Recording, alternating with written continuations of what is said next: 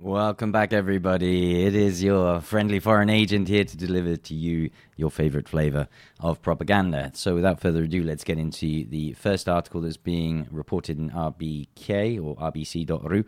The Washington Post learned about the discussion with the head of the CIA of Kiev's plans for negotiations with Moscow.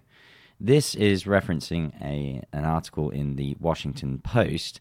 The key part of all this news, I'm not really going to call it news, it seems more like deluded wish lists and aims. It says here, military planners in Kiev have relayed to Burns and others bullish confidence in their aim to retake substantial territory by the fall, move artillery and missile systems near the boundary line of Russian-controlled Crimea, these are the words of the Washington Post, and push further into eastern Ukraine, and then open negotiations with Moscow. This isn't the first time we've heard about CIA Director Burns' secret, then not-so-secret trips to Kiev, and then some of the bizarre things that come out of it. The quote down at the bottom, according to a senior Ukrainian official, quote, Russia will only negotiate if it feels threatened.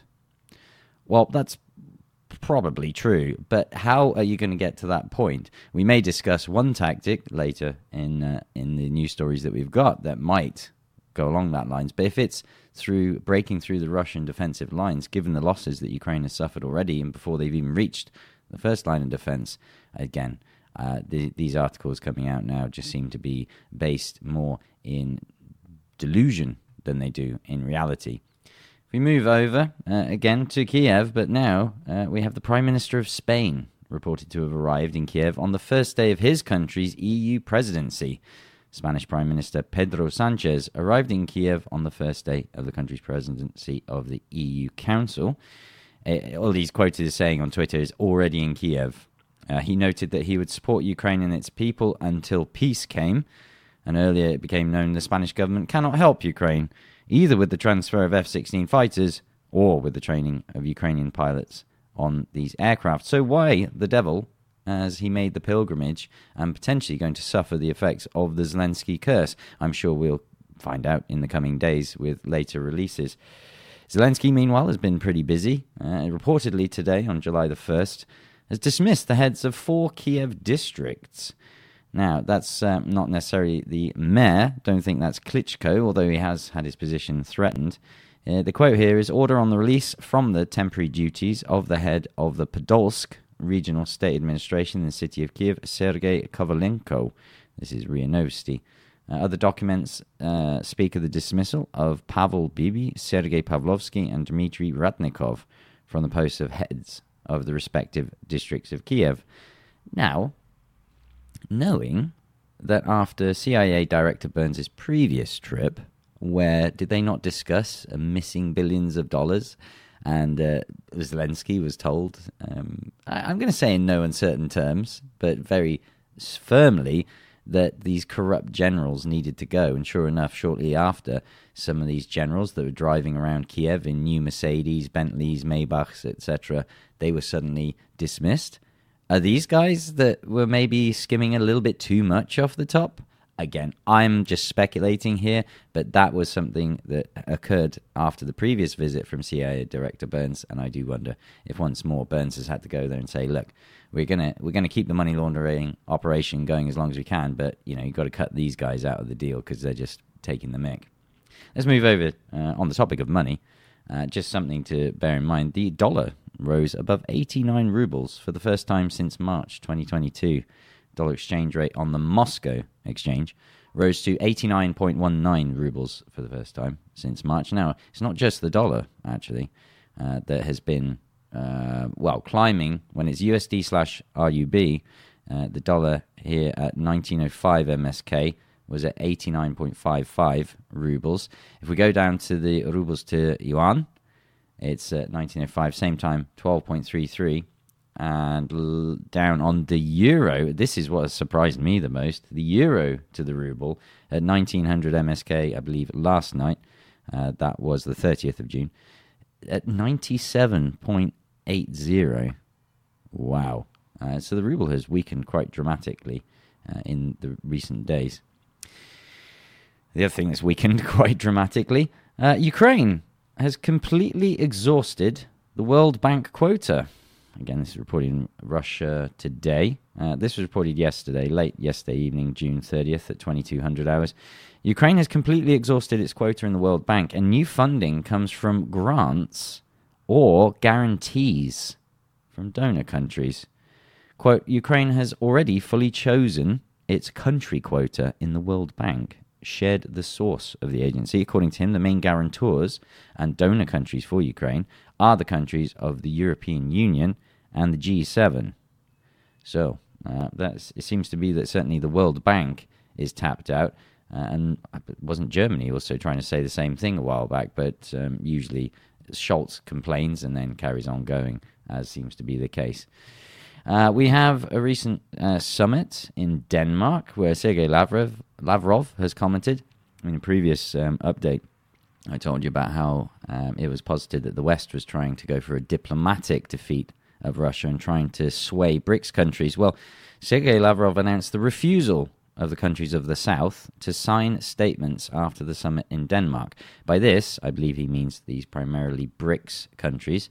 According to Lavrov, the West has publicly announced its plans to pull the countries of the global South, including the BRICS countries, to its side on the Ukrainian issue, so that the peace treaty will be concluded according to the so-called Zelensky formula.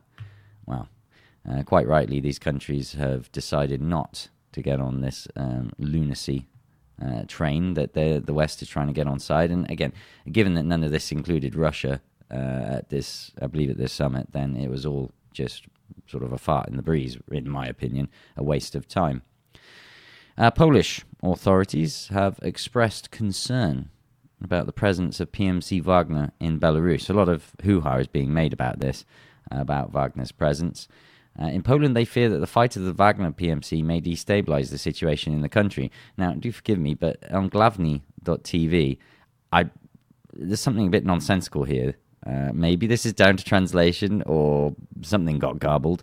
The next sentence reads, to do this, attack aircraft located in Belarus can use African migrants, according to the Financial Times. Fortunately, the Financial Times behind a paywall, so I couldn't actually go in to look at the primary source to see quite what happened there. I know Wagner have been active in Africa, but I'm not sure. And even the quote from Poland mentions migrants, not specifically African migrants. It says, can they push through even more migrants?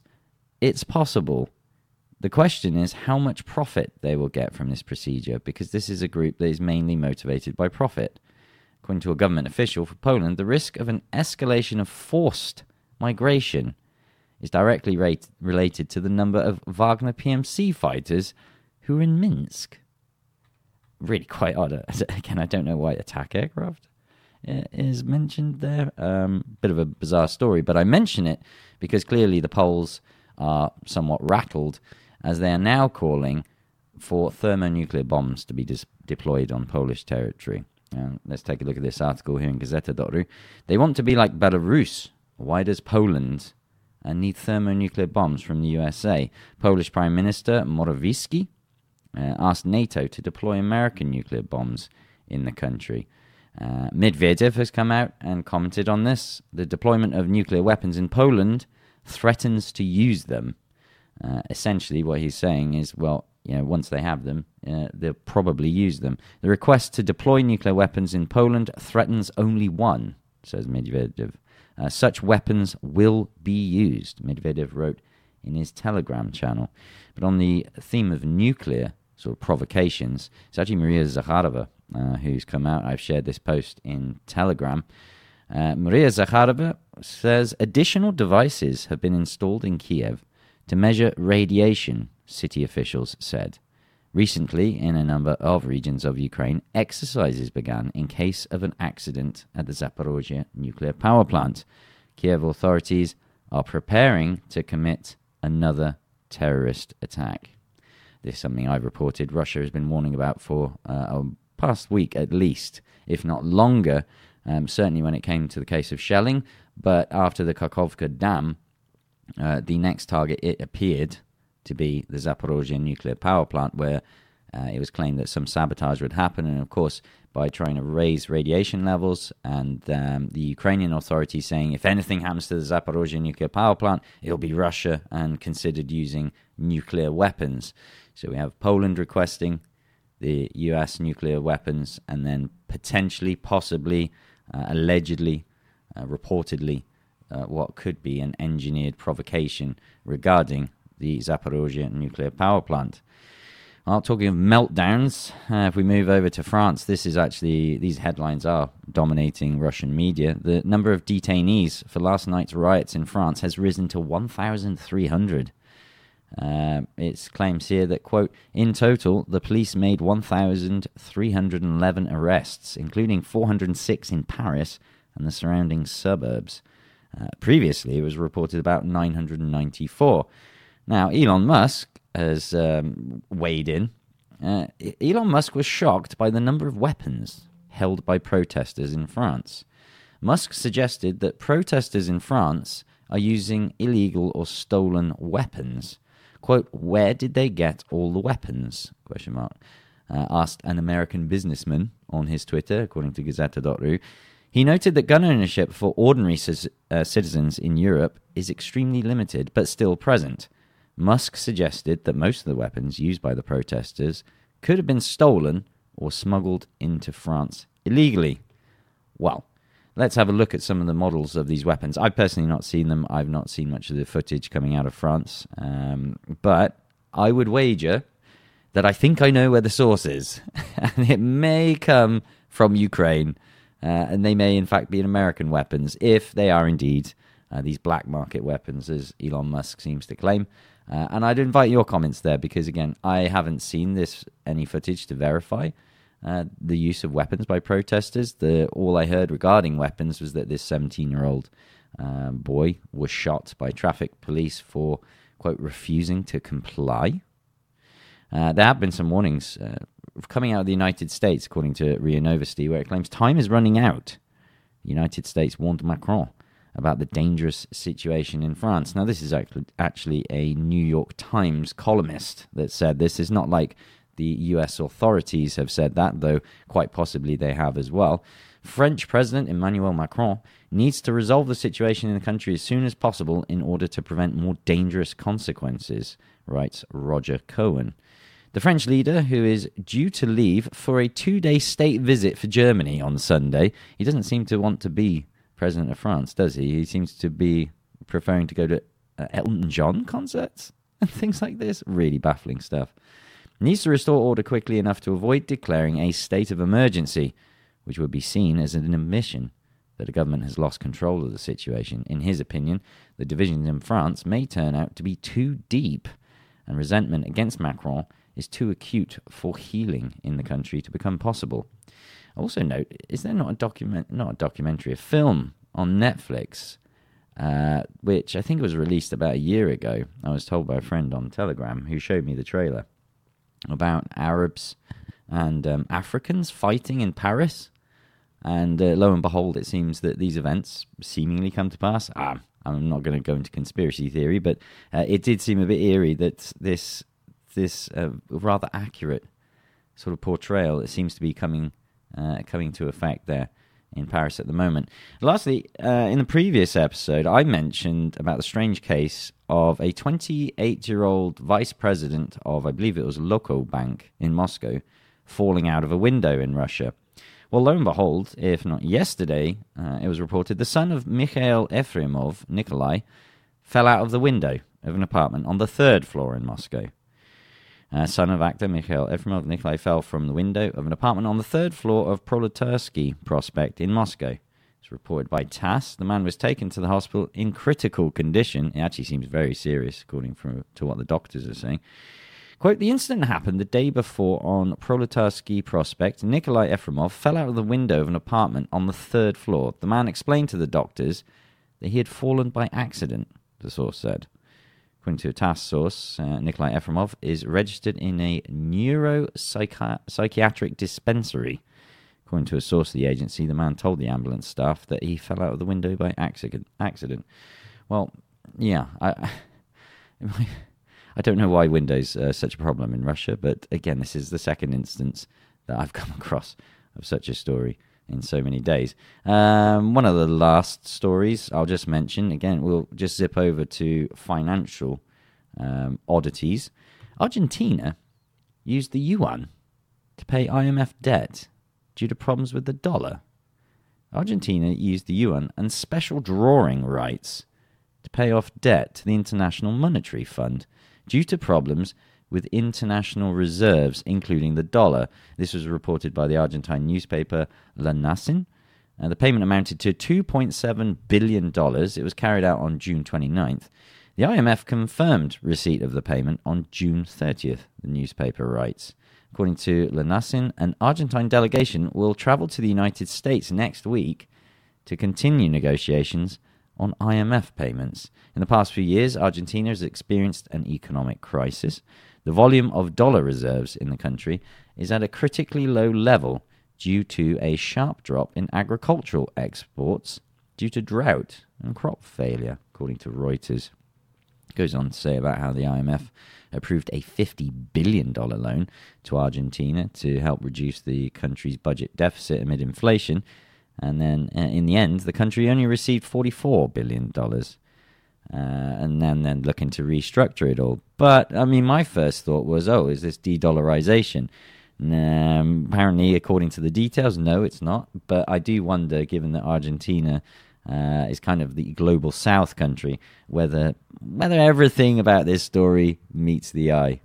Last thing I point out, if you do happen to head to rt.com, specifically russian.rt.com, I looked at the top bar and it said about Russian citizenship. It has a Russian flag, and I clicked Russian citizenship. And lo and behold, if RT, it appears, have a project where they're helping Westerners move to Russia and gain citizenship. Now, as you know, I have the link bit.ly/move to Russia, where I refer people to immigration lawyers who can help advise people from the West if they're thinking of moving to Russia on some of the best avenues or some of the most expedient or the most common ways, and take into account people's own circumstances. Well, it seems RT is doing the same or similar thing, and they've had quite a bit of success. There's an article on there which you'll need to have maybe a translation of in Google Chrome if you have that add-on. But this says, on the eve of the anniversary of the Not One-on-One project, RT editor-in-chief Margarita Simonian assessed the results of 5 years of cooperation with the Ministry of Internal Affairs. She told why the project was created and how long it will last. As part of its interaction with the ministry, the TV channel helps those who cannot obtain Russian citizenship due to bureaucratic problems. So maybe this is something that can be of use to some of you viewers who are hoping perhaps to move to Russia. There's an interesting paragraph that I'll just highlight for you. In June 2021, more than 80 citizens of the United States, Canada, and Australia who wanted to obtain Russian passports applied to the editorial office. They complained about anti-family campaigns in their countries, as well as persecution for religious beliefs. At the same time, in the new version of the law, quote, on citizenship of the Russian Federation, end quote, they intended to reduce the opportunities for citizens from, it says here, far abroad, to obtain Russian passports in a simplified manner. And then the question is, in your opinion, is it worth introducing restrictions for this category of people? Now, we go on to have the response here. That says, it seems to me that in the medium term, Russia will become a so-called safe haven for people who are not ready to change the sex of their children at the age of 4, to tell them at 5 the best positions to have sex in, and in general do not want to live in all this trash that we are now seeing in the collective West. There are more and more such people. I personally know many and believe that some separate verification program should be developed for them. Given the development of social networks, it's not difficult to find out if people really came with good intentions or if this is their legend, but in fact they are here as spies or saboteurs. Now there are hundreds of people. Tomorrow there will be thousands and then millions. If we survive as a nation with our values, then so many people around the world who are not ready to live in this madness, which is now being imposed by Western ideology, will strive for us. Of course, we need such people. The question is how to distinguish one from the other. And here we are, back to legislation, is the response that's given. So I thought that was an interesting article there. It does appear that the RT editorial office have this project to help deluded dissidents and wayward Western friends. No doubt. So perhaps you can, there's even a link to submit your application on that article. So if you go to russian.rt.com and click the Russian flag at the top, and I advise you use translation to read it in English if needed. That's about all that I have for you today. Again, thank you ever so much for your support. I posted a video in Telegram, Patreon, and Locals, responding to some of your feedback of the podcast format. So thank you very much for all your comments there as we try and improvise, adapt, and overcome, as the saying goes. So I think I'll be setting up 2 YouTube channels. One in the video format, which some of you prefer, and another one in the podcast format, which, as I said in the video, is better distribution and sometimes easier for others. So we'll keep working and striving towards bringing you the other perspective, let's put it that way. So thank you all for your support. I'll see you in the next one. Bye-bye.